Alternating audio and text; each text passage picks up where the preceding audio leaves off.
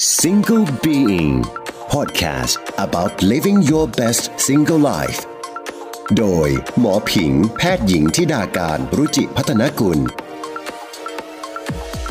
หลายๆครั้งเวลาเราพูดถึงฝุ่น PM2.5 มันยังมีหลายๆความเข้าใจผิดอยู่เช่นเข้าใจว่ามันจะมีผลกระทบแค่ในเรื่องของระบบทางเดินหายใจเรื่องปอดซึ่งจริงๆแล้วมันไม่ใช่แบบนั้นมันเป็นอะไรที่ไม่ได้แค่ทำให้เรามีปัญหากับเรื่องของระบบทางเดินหายใจแต่มันไปถึงเรื่องของมะเร็งเรื่องของสมองเรื่องของหัวใจเรื่องของความแก่ซึ่งวันนี้ค่ะหมออยากจะมา correct ความเข้าใจผิดๆเหล่านี้นะคะว่าจริงๆแล้วฝุ่น PM2.5 มีผลกระทบอะไรบ้างกับสุขภาพของเราแล้วก็พวกเราควรลุกขึ้นมาทำอะไรบ้างไหมกับสถานการณ์ที่เป็นอยู่ตอนนี้หมอมีข้อเสนอค่ะดีที่อยู่เดียว Presented by ไทยประกันชีวิตเพื่อให้ชีวิตคุณฟิตได้ครบรอบด้านสวัสดีค่ะคุณกำลังอยู่กับหมอผิงแพทย์หญิงธิดาการรุจิพัฒนกุลและ Single Being Podcast ที่อยากให้คุณฟังแล้วสนุกมีความสุขกับการอยู่ตัวคนเดียวมากขึ้นค่ะวันนี้หมออยากจะชวนคุณผู้ฟังมาคุยถึงสิ่งเล็กๆที่อยู่รอบตัวพวกเรานั่นก็คือฝุ่น PM2.5 ค่ะหมอเชื่อว่าจนถึงทุกวันนี้ทุกคนน่าจะเคยได้ยินน่าจะรู้จักคำว่าฝุ่น PM2.5 ทราบดีว่ามันเป็นมลพิษทางอากาศอันนี้ไม่ใช่เรื่องใหม่อะไรเลยนะคะเพราะว่ามันก็เป็นเรื่องที่มาหาเราทุกปีแล้วก็ทวีความรุนแรงมากขึ้นเรื่อยๆนะคะสื่อต่างๆก็มีพูดถึงกันเยอะแต่หมอก็สังเกตได้ว่าหลายๆครั้งเวลาเราพูดถึงฝุ่น PM2.5 มันยังมีหลายๆความเข้าใจผิดอยู่เช่นเข้าใจว่ามันจะมีผลกระทบแค่ในเรื่องของระบบทางเดินหายใจเรื่องปอดมีผลกระทบแค่กับคนที่เป็นกลุ่มเสี่ยงเช่นเป็นโรคปอดเป็นโรคหอบหืดหรือว่าอายุมากหรือว่าเด็กซึ่งจริงๆแล้วมันไม่ใช่แบบนั้นจริงๆแล้วฝุ่น PM2.5 เนี่ยมันเป็นปัญหาของทุกคนเป็นปัญหาของพวกเรามันเป็นอะไรที่ไม่ได้แค่ทำให้เรามีปัญหากับเรื่องของระบบทางเดินหายใจแต่มันไปถึงเรื่องของมะเร็งเรื่องของสมองเรื่องของหัวใจเรื่องของความแก่และที่สำคัญก็คือฝุ่น PM2.5 เนี่ยเป็นสาเหตุการตายของคนเป็นล้านๆคนทั่วโลกซึ่งวันนี้ค่ะหมออยากจะมา correct ความเข้าใจผิดๆเหล่านี้นะคะว่าจริงๆแล้วฝุ่น PM2.5 มีผลกระทบอะไรบ้างกับสุขภาพของเราแล้วก็พวกเราควรลุกขึ้นมาทำอะไรบ้างไหมกับสถานการณ์ที่เป็นอยู่ตอนนี้หมอมีข้อเสนอค่ะก่อนอื่นเลยนะคะทุกคนน่าจะเข้าใจแหละแต่หมอทบทวนนิดนึงว่าฝุ่น PM2.5 เนาะจริงๆเอาแบบนิยามง่ายๆเลยนะมันก็คือเป็นฝุ่นละอองขนาดจิ๋วเลยที่มีขนาดไม่เกิน 2.5 ไมครอนนะคะซึ่งจริงๆตัวฝุ่นละอองเนี่ยเวลาเขาวัดแยกเนี่ยมันก็จะมีตั้งแต่ PM10 นะคะก็คือขนาดไม่เกิน10ไมครอนอันนี้หมายถึงขนาดตัวเส้นผ่านศูนย์กลางนะคะของเจ้าตัวฝุ่นเนาะ 2.5 ก็คือไม่เกิน 2.5 ไมครอนแล้วมันก็จะมีขนาดเล็กจิ๋วๆไปอีก PM 0.1 ก็คือขนาดไม่เกินน้อยกว่าหรือเท่ากับ 0.1 ไมครอนซึ่งเจ้า PM 2.5 เนี่ยที่มันถูกกล่าวถึงเยอะหรือพูดถึงกันเยอะเนี่ยเพราะว่าไอ้ด้วยไซส์ของมันช่างแบบเป็นไซส์ที่พอเหมาะพอเจาะกับการที่จะมารุกรานทำลายสุขภาพเราเหลือเกินนะคะเป็นไซส์ที่มันจะมีพื้นที่ผิวมากมันสามารถที่จะเหมือนแขวนลอยอยู่ในอากาศได้นานสามารถจะเคลื่อนตัวไปได้ไกลนะคะแล้วก็สามารถจะเข้าสู่ร่างกายเรานำสารพิษสารเคมีต่างๆเนี่ยเข้าสู่ร่างกายเราได้ดีเลยทีเดียวดีของฝุ่นนะไม่ดีสำหรับเรานะถามว่าเจ้าฝุ่น PM2.5 จริงๆแล้วมันเกิดจากอะไรเนาะตอนเด็กๆเนี้ยเวลาแบบช่วงธันวาหน้าหนาวมันก็จะเป็นหมอกนะคะตอนนั้นมันไม่มีเลยแต่พอมาถึงตอนนี้นะคะมันก็ผ่านมาหลายสิบปี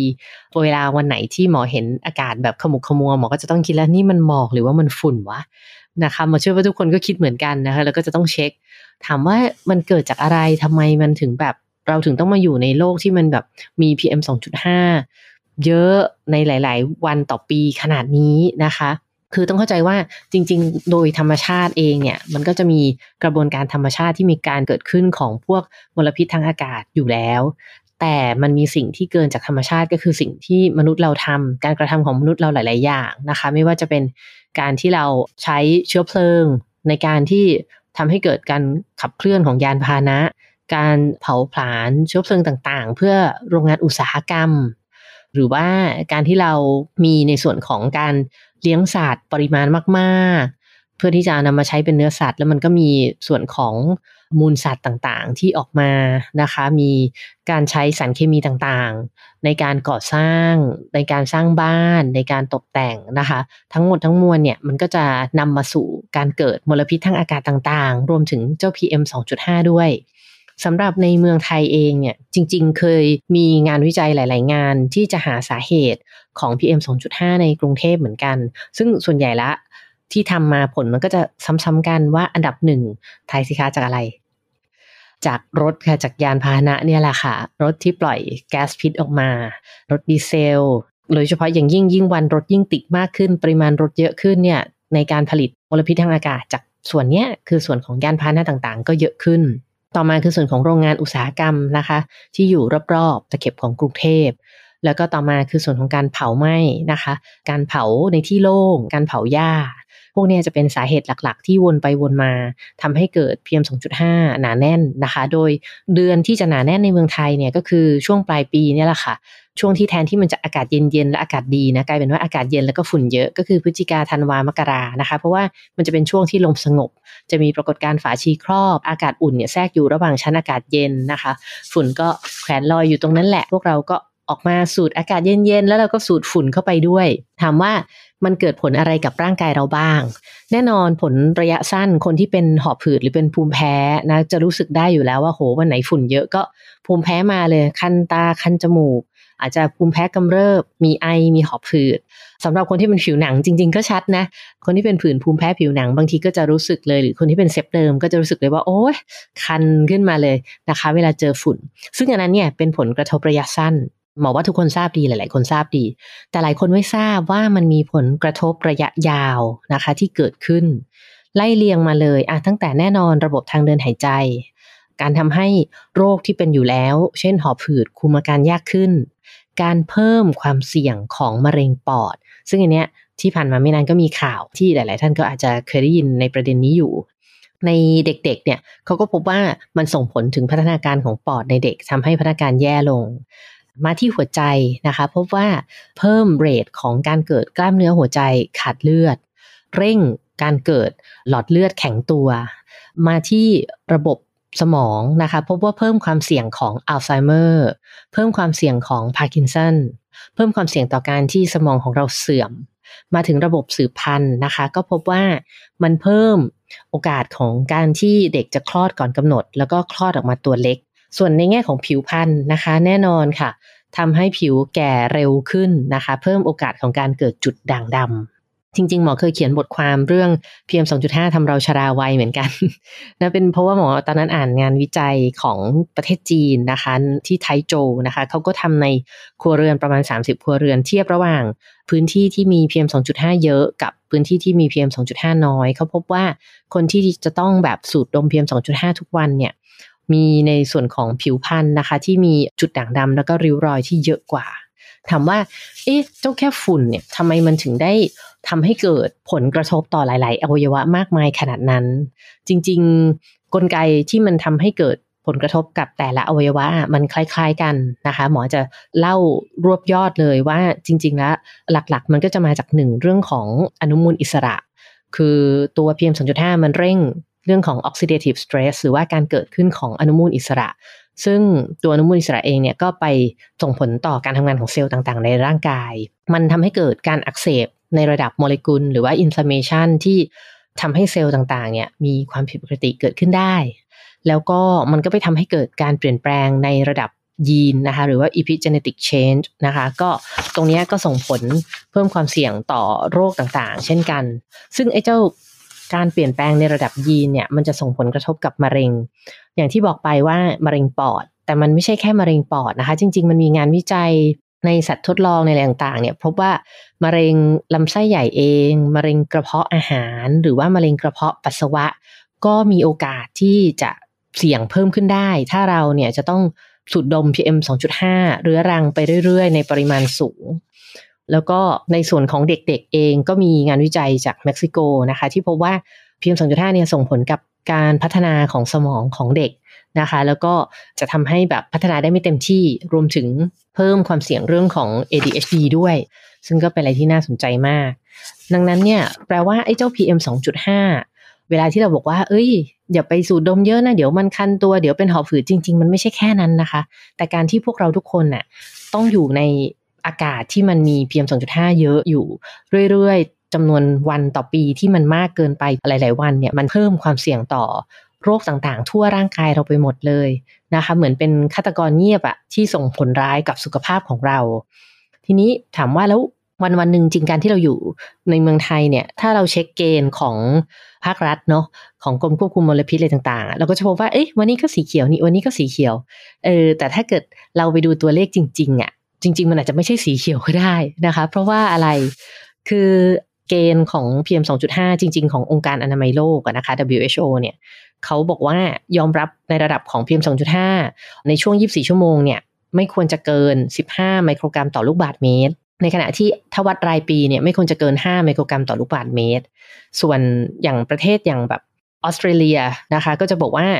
รายปีไม่ควรจะเกิน8ไมโครกรัมต่อลูกบาศก์เมตรหรืออเมริกาเอง EPA ของอเมริกาก็บอกว่าไม่ควรจะเกิน12ไมโครกรัมต่อลูกบาศก์เมตรแล้วถามว่าของไทยเราล่ะ actual หรือจริงๆแล้วอ่ะเฉลี่ยรายปีของเราเนี่ย PM 2.5 อยู่ที่เท่าไหร่นะมันอยู่ที่ประมาณ30ไมโครกรัมต่อลูกบาศก์เมตรนะคะซึ่งมันมากกว่าเกณฑ์มากเลยถ้าแบบวัดแบบ24ชั่วโมงเนี่ยมันก็จะอยู่ที่ประมาณ50ไมโครกรัมต่อลูกบาศก์เมตรแต่เกณฑ์ของกรมควบคุมมลพิษของไทยอะค่ะเขาบอกว่าสำหรับไทยเราเองเนี่ยจุดที่ยอมรับนะคะก็คืออยู่ที่ไม่เกิน15ไมโครกรัมต่อลูกบาศก์เมตรซึ่งนั่นก็คือมากกว่าเกณฑ์ของ WHO ถึง3เท่านะคะซึ่งไอ้เกณฑ์15ไมโครกรัมต่อลูกบาศก์เมตรเนี่ยเป็นเกณฑ์ที่ปรับใหม่เมื่อไม่นานมานี้แล้วนะคะเกณฑ์เดิมคือ25ดังนั้นเวลาที่เราแบบอาจจะดูรายงานข่าวแล้วก็บอกว่าวันนี้อากาศดีสีเขียวอะหมอแนะนำว่าให้ดูตัวเลขด้วยดีกว่า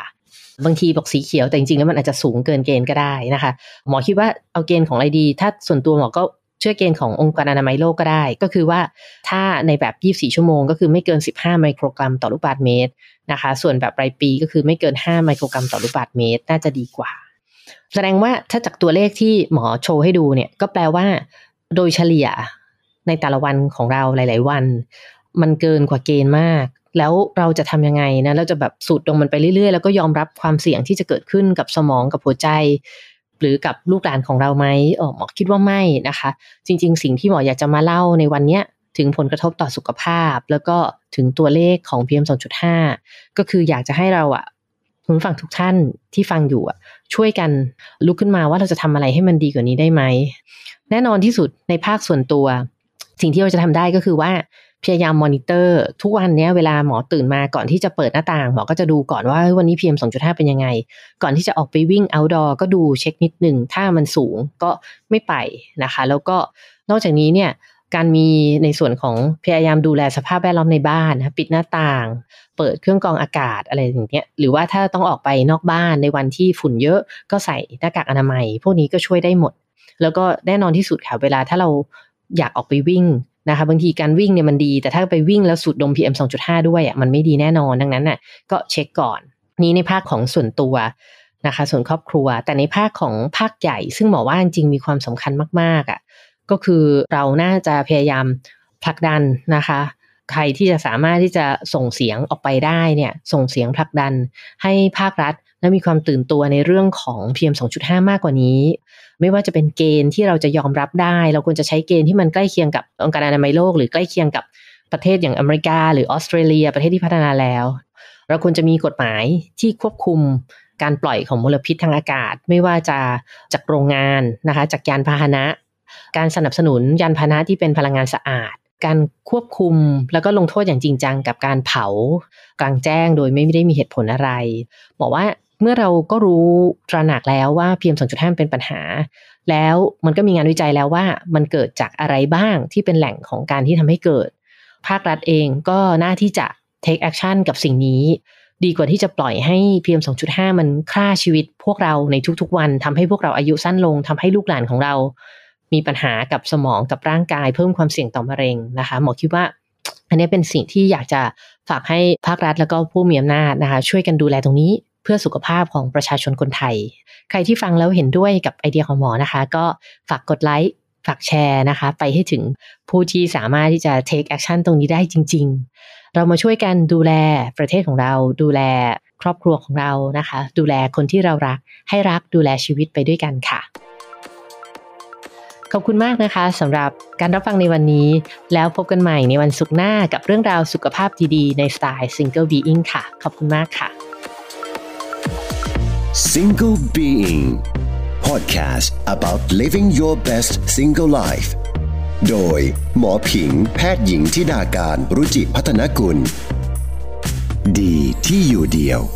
Presented by ให้รักดูแลชีวิตไทยประกันชีวิต